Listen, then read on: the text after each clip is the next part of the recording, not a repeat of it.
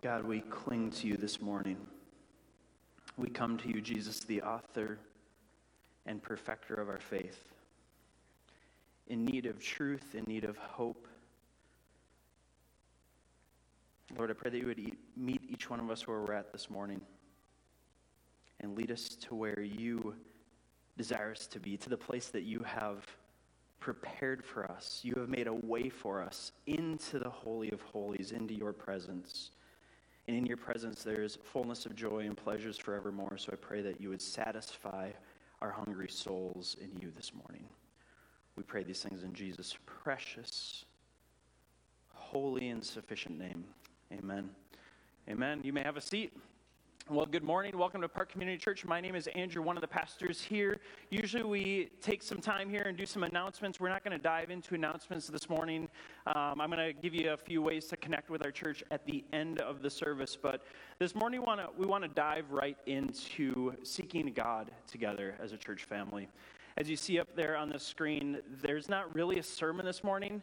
So there's not really a sermon title. But as I thought through this morning and prayed through this morning, just the phrase, united in Christ, divided we stand, hit me. And I want to remind us this morning, church family, that we are united in Christ. That Jesus has united a people for himself. And so that's the gospel truth, that we are citizens of a radically diverse and united heavenly kingdom. True? Amen? And we live in a racially divided and broken earthly home. Amen? Now, I don't say amen to affirm that, but amen to that is our reality. This is the tension that we live with as God's people, as all people, whether you are a Christ follower or not. Certainly you've felt the racial division in our world. Maybe you've just been aware of it for the last couple months. Maybe you've been aware of it for years and you've been trying to figure out how to engage this for years. I want to remind us this morning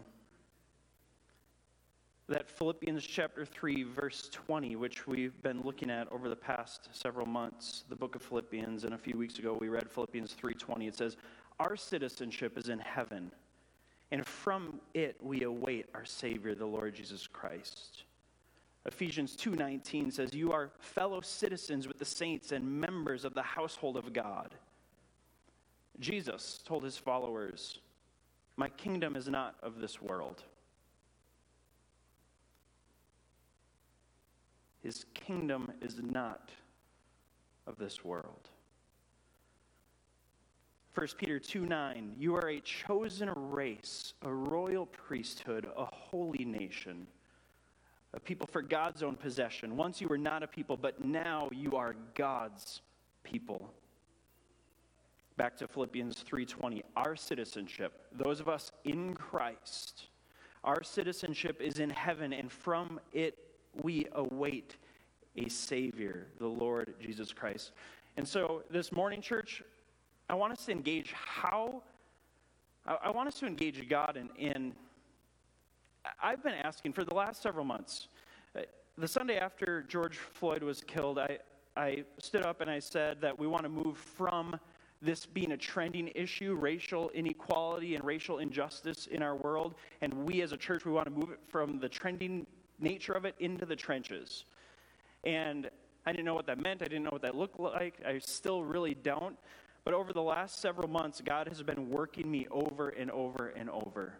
And then again this week, another black man shot by a cop, and more protests, more riots, more looting, more confusion, more brokenness. What I want us to see this morning, what God has convicted me of over the last several months, is do I see the brokenness?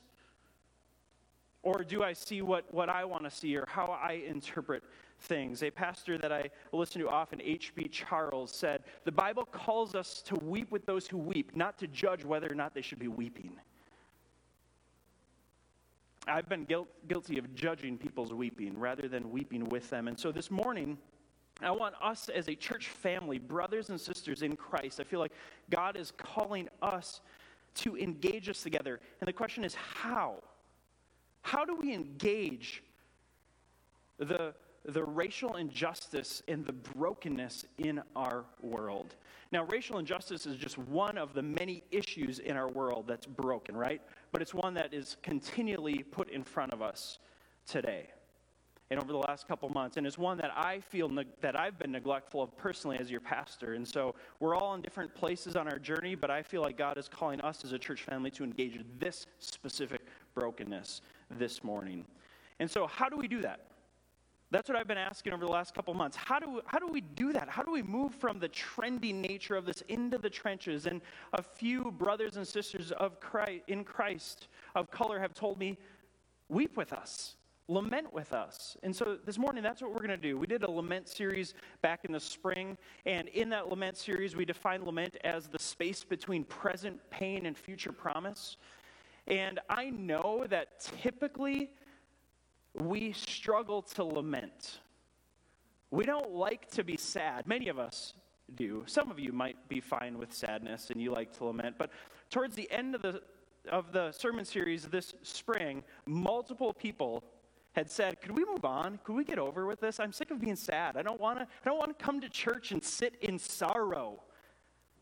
I want to be encouraged. I want to be uplifted. And there's a time and a place for that. And the church is part of what the church does is uplift us and give us hope. But part of what the church is called to do is to engage brokenness and sadness and sorrow and weeping. And so this morning, we're going to lament racial brokenness in our world and the space between, what is lament? It's the space between present pain and future promise. And so this morning, we're going to do 4 things. I feel like God's leading us to have an experience together as a church family. Usually we do expositional preaching of the scriptures. We're looking at scriptures this morning. We just read a few scriptures, but I believe God's calling us into a space of joining with one another and having a corporate experience of lament, of stepping into the space between current, present pain and God's future promise that we will all be united in one. That though we are united in Christ now and divided we stand, that one day we will be united. We're already united in Christ, but one day that will be realized and we will actually stand united. And there won't be division or conflicting opinions among us. And so this morning we're going to lament through song and prayer. We're going to lament through confession. We're going to lament through listening. And then we're going to celebrate communion together at the end, which is what unifies us. And so we're just going to continue this worship experience this morning. I'm going to call Samantha Ewert, one of our members, up to read a prayer of lament for us. And then Pastor Ben is going to lead us through a song of lament.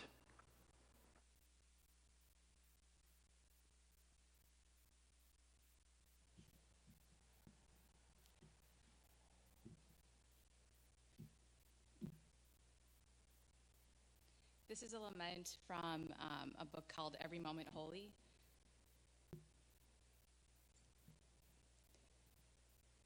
There is so much lost in this world, O Lord, so much that aches and groans and shivers. For want of redemption, so much that seems dislocated, upended, desecrated, unhinged, even in our own hearts. O Lord, how can we not weep when waking each day in this vale of our tears? We weep, O Lord, for the cost of our rebellions, for the mocking and hallowing of holy things, for the inward curve of our souls, for the evidences of death outworked in every field and tree and blade of grass, crept up in every creature, alert in every longing, infecting all fabrics of our lives. We weep for the wretched expressions of all that were built first of the goodness and glory, but are now their own shadow twins. We have often wept so often, and we will weep again. And yet, there is somewhere in our tears a hope still kept. We feel it in the darkness like a tiny flame when we are told, Jesus also wept. You wept, Lord. So moved by the pain of this crushed creation, you, O Lord, heaved with us the grief of it, drinking the anguish like water and sweating it out of your skin like blood.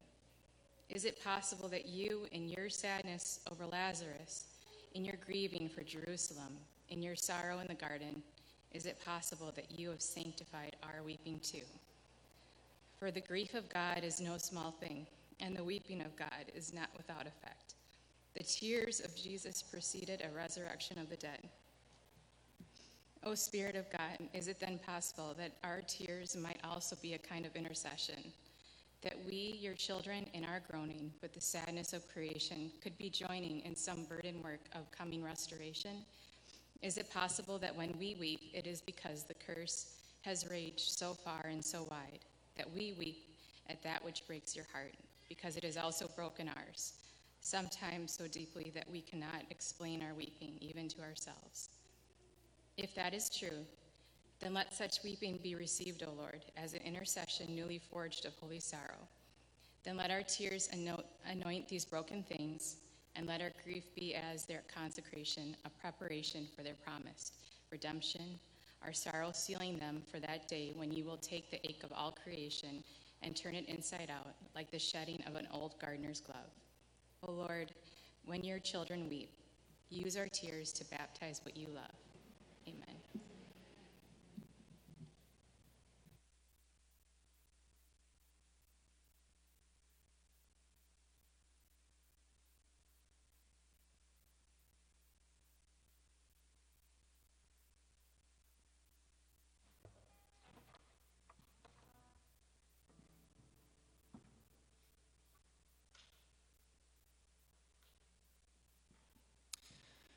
I wrote this song last spring during the Lament series. It's based on Psalm 77. But the Psalm 42 passage we read this morning, after the psalmist says what we quoted, after that he says, "My soul is cast down with me, therefore I remember you." And that's basically what this song is about, what Psalm 77 is about, that in the midst of our trouble and sorrow, what our job is, what we need to do is to remember God, to remember the gospel, to preach the gospel to ourselves.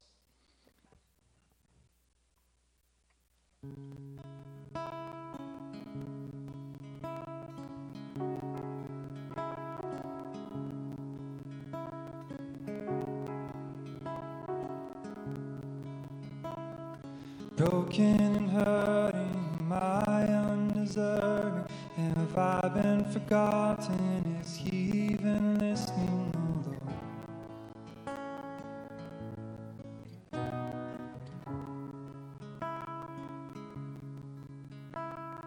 Lonely and searching, oh quiet my soul. What can I say when I'm desperately out of control? My Lord, cry out to God in the night, in the day of my trouble I find. The Lord, He will hear me when I cry out.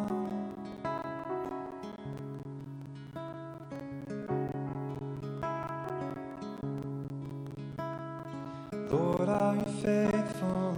Lord, are you true? Will you keep your vows to carry me through this time?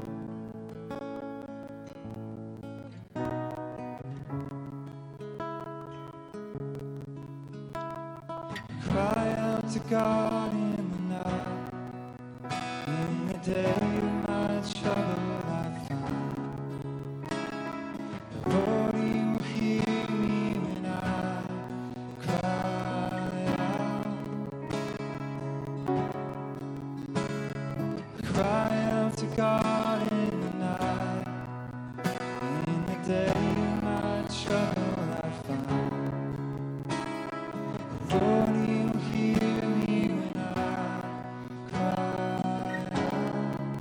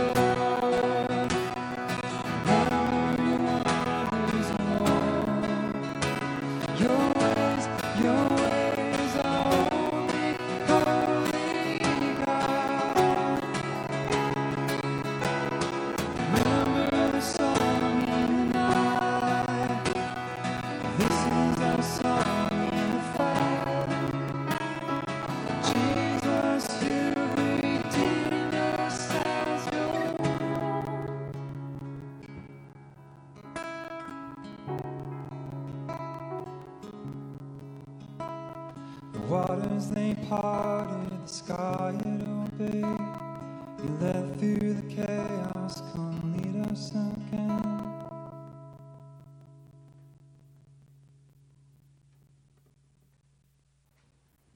Thank you, Ben and Jenny. As we continue walking through this morning, the next piece is to lament through confession.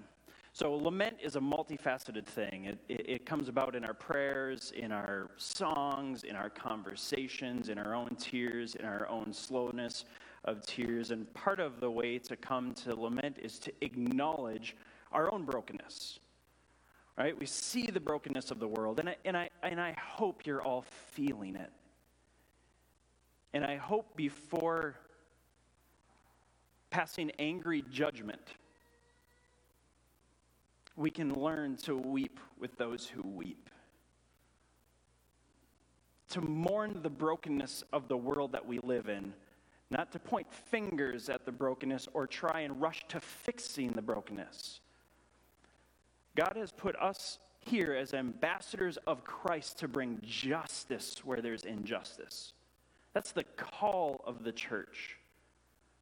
But oftentimes we want to run to solutions and run to fix things because we don't like sorrow, we don't like sadness, we don't like brokenness. And so part of what we're doing as a church is trying to journey into that because the scriptures are filled with laments. And so the next phase of this lamenting this morning is to lament through confession. If we're ever going to grow, we need to allow God, as the Psalms say, to search our hearts, to reveal to us our hidden sins. And so I can't confess your sins for you. You need the Lord to search your own heart and to reveal to you your hidden sins. And so this morning, I'm just going to make some confession. As God has searched my heart, as he has worked me over through the loving, gracious voices of brothers and sisters of color in my life, and through his scriptures, and through podcasts and books. In the last couple months, I've just been deep in this hole of trying to figure this stuff out. I figured it out. No. I'm more confused and more broken and more lost about racial injustice than I was in my comfort zone in May before George Floyd was killed. And so I've had people tell this to me, that one of the best things that we can do as a primarily white church and what I can do as a white pastor is to lament, to weep with those who weep. And I heard that, but I didn't feel it right away. And one of the reasons I didn't feel it is because I was looking for solutions. I thought, I'm a pastor. I'm called to help fix the racial inequalities in our church. Our church is mobilized to go out and fix racial inequality in the world. And I even said in May that we need to listen and learn, because I knew, well, we can't just run to fixing things. But even in that listening and learning, there was a step that was missing, and it was lament. And it's been a slow process for me to lament racial brokenness and to feel it in my own soul. And so this morning, I just want to make confession to you, church family. Maybe this applies to some of you as well, maybe not, but this is what has been true for me in these last couple months. I've been slow to listen and quick to speak. I confess that, and I want to repent of that. The scriptures call us to be slow to speak and quick to listen. And I've been slow to listen and quick to speak. I've been blind to see the pain of brothers and sisters of color and to acknowledge that it's real, or that it's as big of a deal as they may think it is. Can you imagine? We all know what it's like to be on the receiving end of that. You share your frustration with somebody and they're like, oh, it's not that big of a deal. I'm guilty of that. I've been quick to protect my white privileges. Now, think what you want about white privilege. I'll tell you, I have some white privilege, and I can identify it as comfort and convenience. And I've just been quick to want to protect that. I want to ignore these these hurting brothers and sisters because it's uncomfortable to have these conversations, and I like comfort. I would rather just enjoy my life as it is and enjoy my comfort and enjoy my convenience. I don't want to be inconvenienced with other people's problems and pains. I don't. And that's wrong. Jesus left heaven on high, came to earth, walked among us, greatly inconveniencing himself, leaving heaven on high, glory on high, to walk among us and to be ridiculed, to be spit on, to deal with the frustration of telling people the truth over and over again and them rejecting it, to see people hurting one another. My King, my Savior, my Lord, he left his heavenly privileges and came to walk among our earthly sufferings. And personally, I don't want to leave behind my privileges to walk along with others in their suffering, and that's not like Christ. I've been quick to look past the pain of others while passing judgment of their cry. Like H.B. Charles said, the Bible calls us to weep with those who weep, not to judge if they should be weeping. I've been quick to judge those who are weeping or try to correct their weeping. Like, yeah, I can see why you're sad, but here's why you misinterpreted this or that. Or it's not really the way that you see it, it's actually the way that I see it. Again, slow to listen and quick to speak. And so, church family, I'm sorry. I confess that to you in hopes of repentance. Confession is just verbalizing what's wrong. Repentance is then turning, it's changing. It's saying, here's where I was, here's what I was doing, and I want to turn from that and turn to God. I want to do what he calls me to do, and I want to be transformed to his character and likeness. And so I'm confessing to you in the hopes that God will, in time, help me to repent, that you as my church family would help me to repent. And so those are some of my confessions. I could stand up here all morning and make confessions to you, but I'd rather not, because that would get more uncomfortable than I'm yet ready to get. So next step, we want to lament through listening. Now, I've been slow to listen and quick to speak. Again, I can't confess your sins, but I think in general, as I watch the responses to racial inequality in our world, it seems pretty commonplace that the white majority of people that I know are pretty slow to listen and quick to speak. Now, again, I can't make that confession on your behalf. I don't want to accuse you of something that I'm guilty of doing, but that's my observation. And so one of the things that I feel convicted about for us as a church, it's been true of me, and I think for us as a church, is that we need to learn to lament with people of color by listening to their stories and perspectives and experiences, and not trying to explain it away through our stories, perspectives, and experiences. And so this morning we have a chance to do that through two of my friends who have helped me walk through this journey. First one is Pastor Jordan. He works with Treehouse, and he's started a new church called Foundations Church, and so I had the chance to hang out with him this week and have lunch with him. We've been having lunch together for the last couple months on a regular basis, and I just asked him to share with us a few things that would be good for the primarily white congregation of ours to hear. And so if you could listen up to Jordan. Hey Park, it's Pastor Andrew here, along with my friend Pastor Jordan, at our favorite place, Walk in the Park. That's true. We've been coming here for the last couple months, getting to know each other, hanging out some more. You guys probably remember Jordan. He works at Treehouse, and he's also starting a new church called Foundations Church.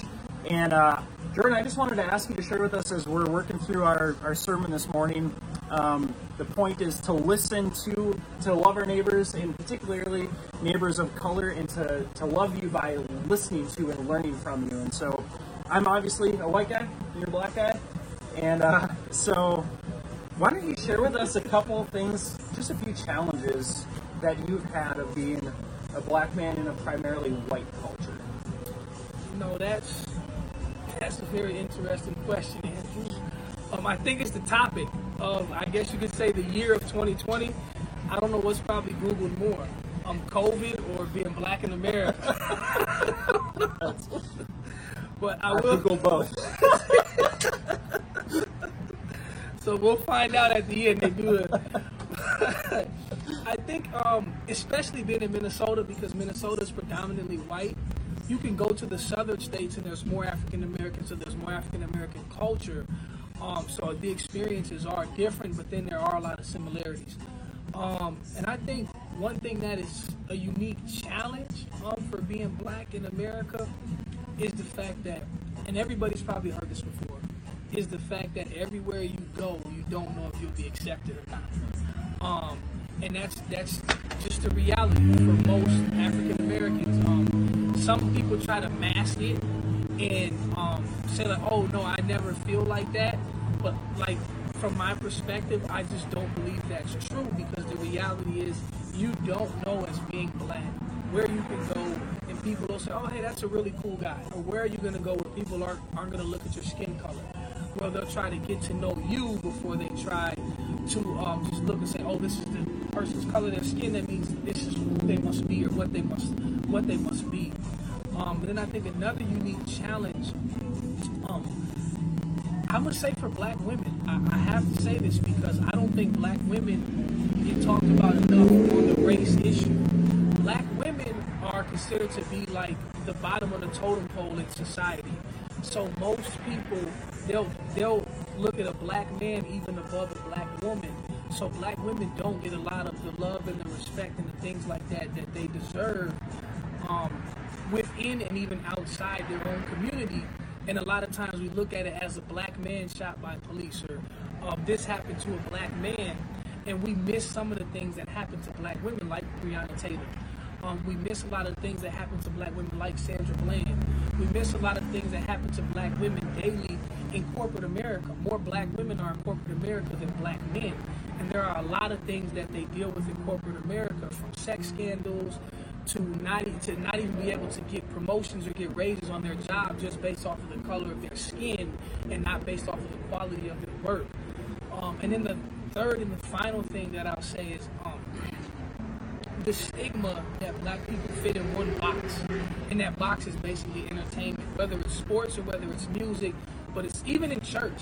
Even in church, black churches are looked at as the charismatic, entertaining churches. You know, black people are great entertainers. So I think that our mind tells us that that's just what black people do. That's who they are. And black people are more than that. So those challenges that I speak of, I truly do feel like the American culture has done a great job at taking those challenges that we face and then making us face them on a daily basis. So, I mean, yeah, there's a lot more. This video can be a few hours long. Those are just three that really resonate with me. And it's something that I think that people need to think about and really need to process through. And I'll say this too for all the park people out there. These may not be a top three for somebody else. You know, somebody else may give you three more. And I think that should just speak volumes to how many challenges and issues actually face black people in America and then minorities in general.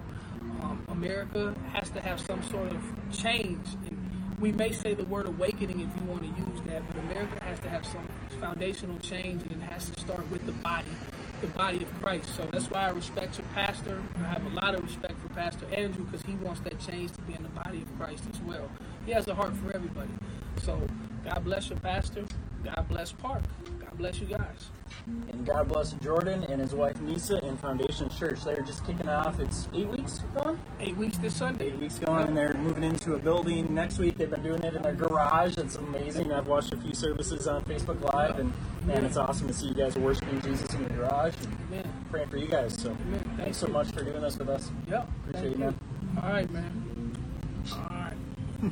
Dap, hold on, Dap. You got to do the dap now. Oh, yeah. There it is.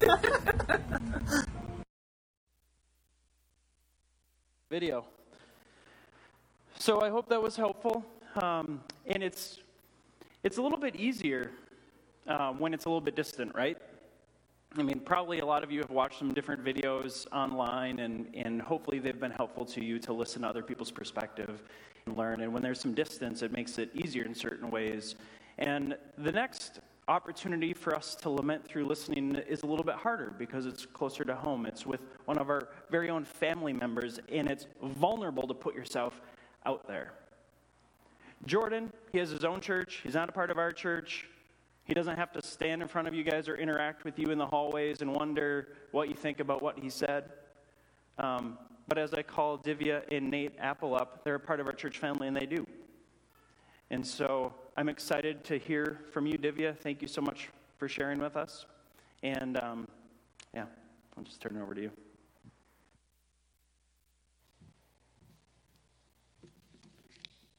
Can you hear me okay? No? Okay. Now?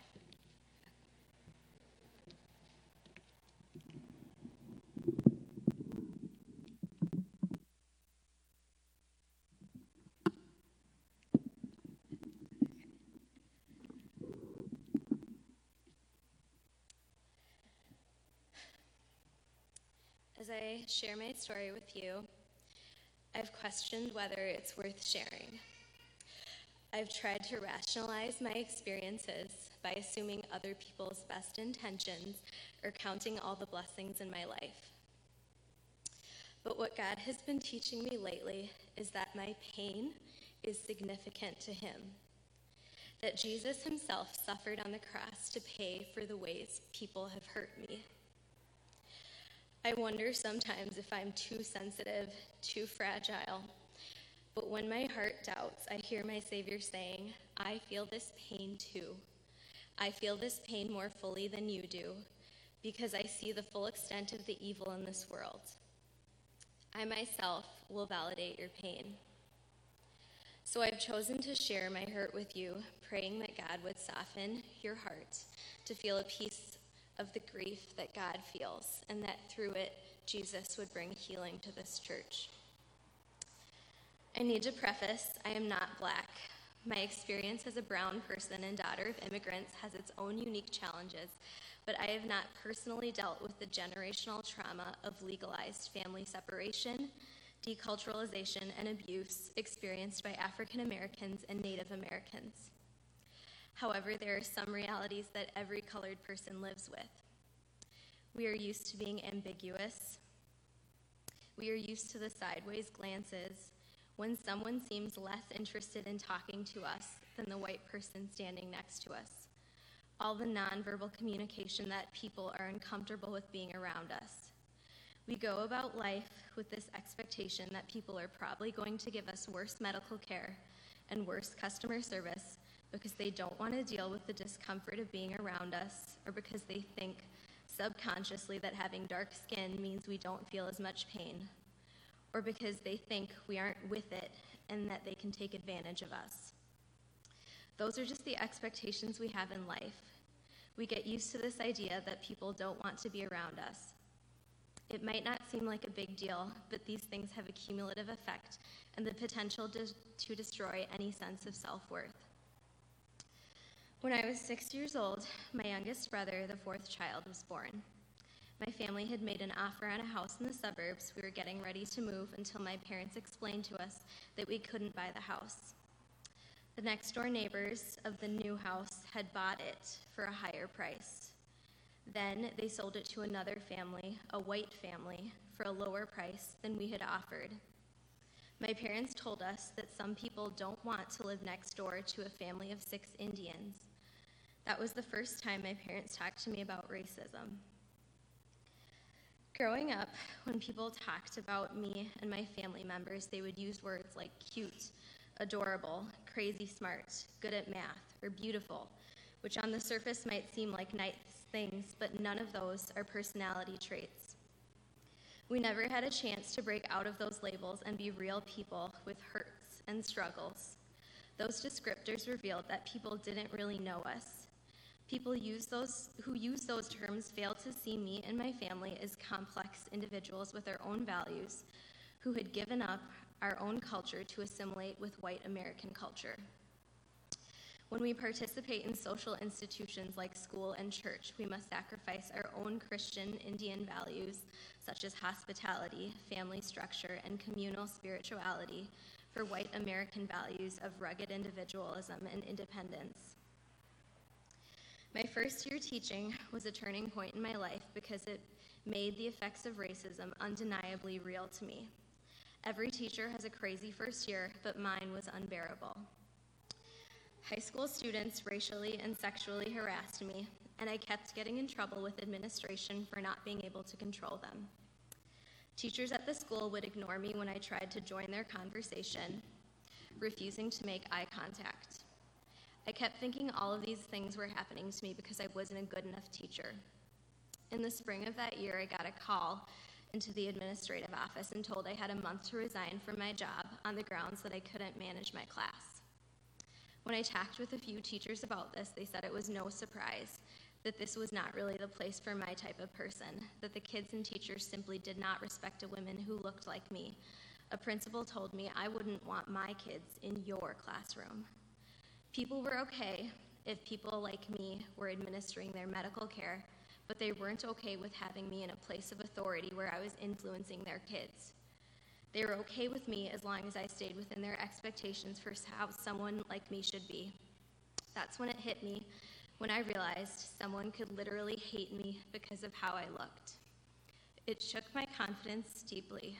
My lifelong dream of becoming a teacher was broken when I realized I was the wrong skin color. It's more than 5 years later. I am the department chair of the 17 science teachers at Prior Lake High School. I have support and admiration from both teachers and students, and I know in my head and on paper that I am a good teacher, but I still hurt. My white female coworkers that are around my age have this confidence that seems out of reach to me. They demand things from their students, believing the kids owe it to them. For me, I have to fake it. There are still days when someone at work says or does something that triggers old emotions, and I find myself crying in the chemical closet during passing time, wondering why I am there, hating my small brown body, wishing I could be white so people would take me seriously. I confess that I have internalized society's lies about me instead of God's truth about me, that every day I must fight to believe God's truth, that I am fearfully and wonderfully made, and that what He has called clean, no one can call unclean. I've bought into the lie that I need to perform to earn my place in this world. When I hear people talk about immigrants stealing the opportunities of Americans, I sometimes feel fear. I feel the need to prove that I and my family deserve to live here. I find myself working harder than my colleagues and striving to be a model citizen in every way. Trying to demonstrate your worthiness is exhausting, and although I may succeed in earning people's approval, I feel a deep ache when I see how people get frustrated with other immigrant groups. Whether they are Somali, Mexican, or Chinese, when I see immigrants, I see my parents, and when I see how people get annoyed or angry with them, my heart breaks. Over the years, I've caught myself hating the way I look. I've worried about spending too much time in the sun and looking too dark. I spent hundreds of hours smoothing out my thick, dry, curly hair, convincing myself that I was just trying to look professional, when in reality, I was trying to look like the white girls around me. Sometimes my distinctly Indian traits feel inherently ugly to me. I know my husband loves me, but sometimes I feel like my brown hand looks wrong in his white one. I remember thinking as a teenager that I wanted to marry a white man because I wanted access to a white person's world. I saw a contrast between the instant respect my white brother-in-law got from people and the constant slights and mistreatment that my father endured. I wanted my kids to have a dad who people would treat well. And I knew that type of man couldn't be one with my skin color. This self-hate that I have held on to has hurt my relationship with my now husband, Nate. Within a couple of months of meeting, I could feel tension in our relationship. I had trouble expressing what I wanted to Nate because I had a deep-set belief that because he was white, whatever he thought or was interested in was better. I remember feeling a strange shame when I needed his help or wanted him to change. I thought I should be happy because I had found a white boy who would like me. but I could not find peace. God in his grace would not allow us to stay in that place. Nate is learning to love me, all of me, including the strength that has grown from my suffering and the values that my parents have passed down to me that reflect unique facets of God's nature. We are growing in a pattern of talking about hurt and seeking forgiveness and reconciliation. There are often days when something someone does or says bring back the years of hurt, and I am back in a place of self-hate. I've cried out to God, asking him why he gave me this skin, if it means people hate me because of it. I've asked him why he brought me into this world, why I must continue to live if this skin will continue to bring me pain until the day I die.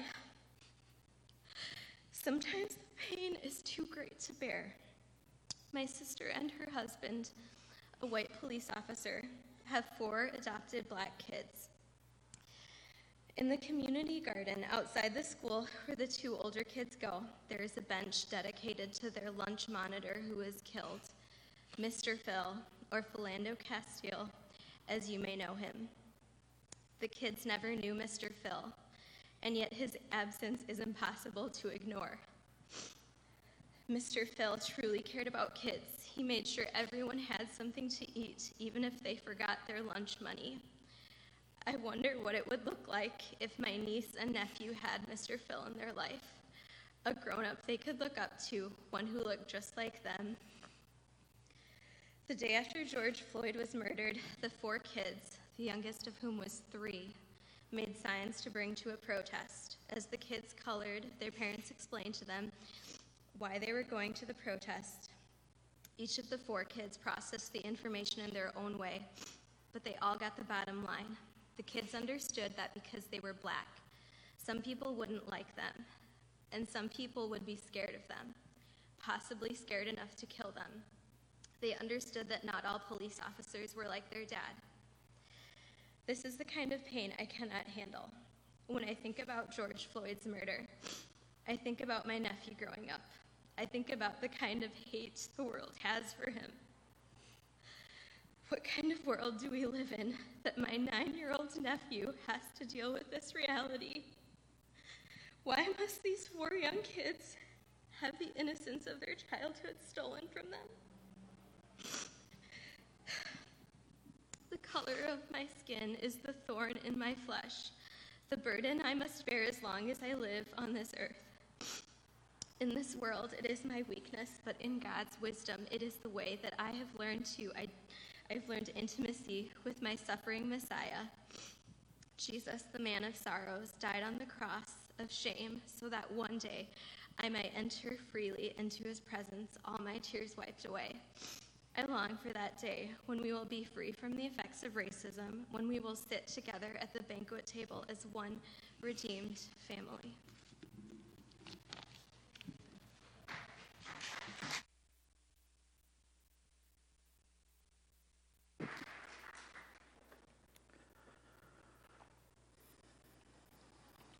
Thank you, Divya, for sharing.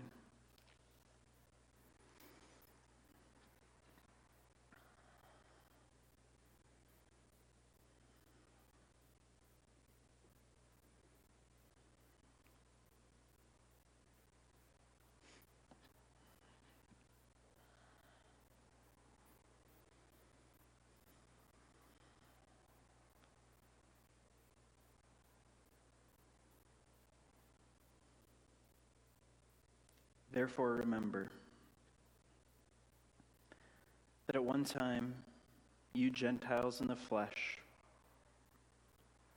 called the uncircumcision by what is called the circumcision, which is made in the flesh by hands, remember that you were at that time separated from Christ, from the commonwealth of Israel and strangers to the covenants of promise, having no hope and without God in the world. But now in Christ Jesus, you who were far off have been brought near by the blood of Christ. For he himself is our peace.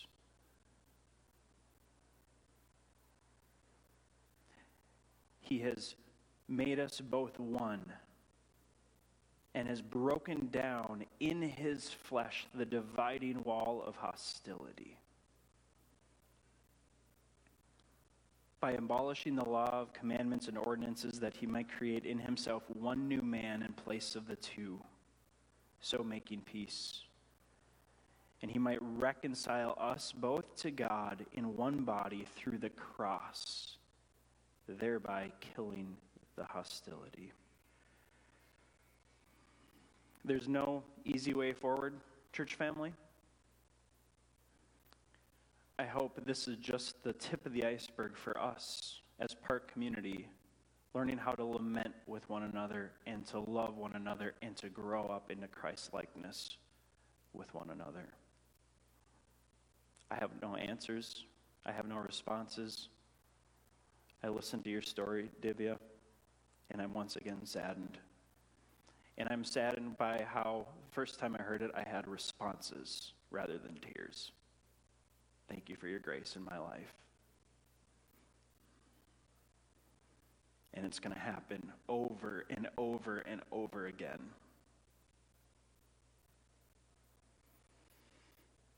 Here's our hope, Jesus Christ. So I'd invite you to grab the communion cup in front of you in the pew, and let's remember that Jesus has broken down the dividing wall of hostility. The worship team is going to come forward, and they're going to play a song, and I ask that you just stay seated where you are and allow these words and allow Divya's testimony and allow the Spirit of God to minister to you as they play. And when you feel ready, go ahead and take communion. If you are a follower of Christ, these elements are here to remind you of your union, your unity with God the Father through Jesus Christ the Son. He gave his body in your place. He shed his blood for the forgiveness of your sins. And so we take communion to remember our union with him, but we take it in community also to remember our unity with one another. This unity is not easy. It doesn't come naturally. It's supernatural. And so our only way to grow in this as a church family is to cling to Jesus, the author and perfecter of our faith. And so take this time to sit, to reflect, to repent, to rejoice, to do as the Spirit leads you to do, and then take communion when the Lord leads you to.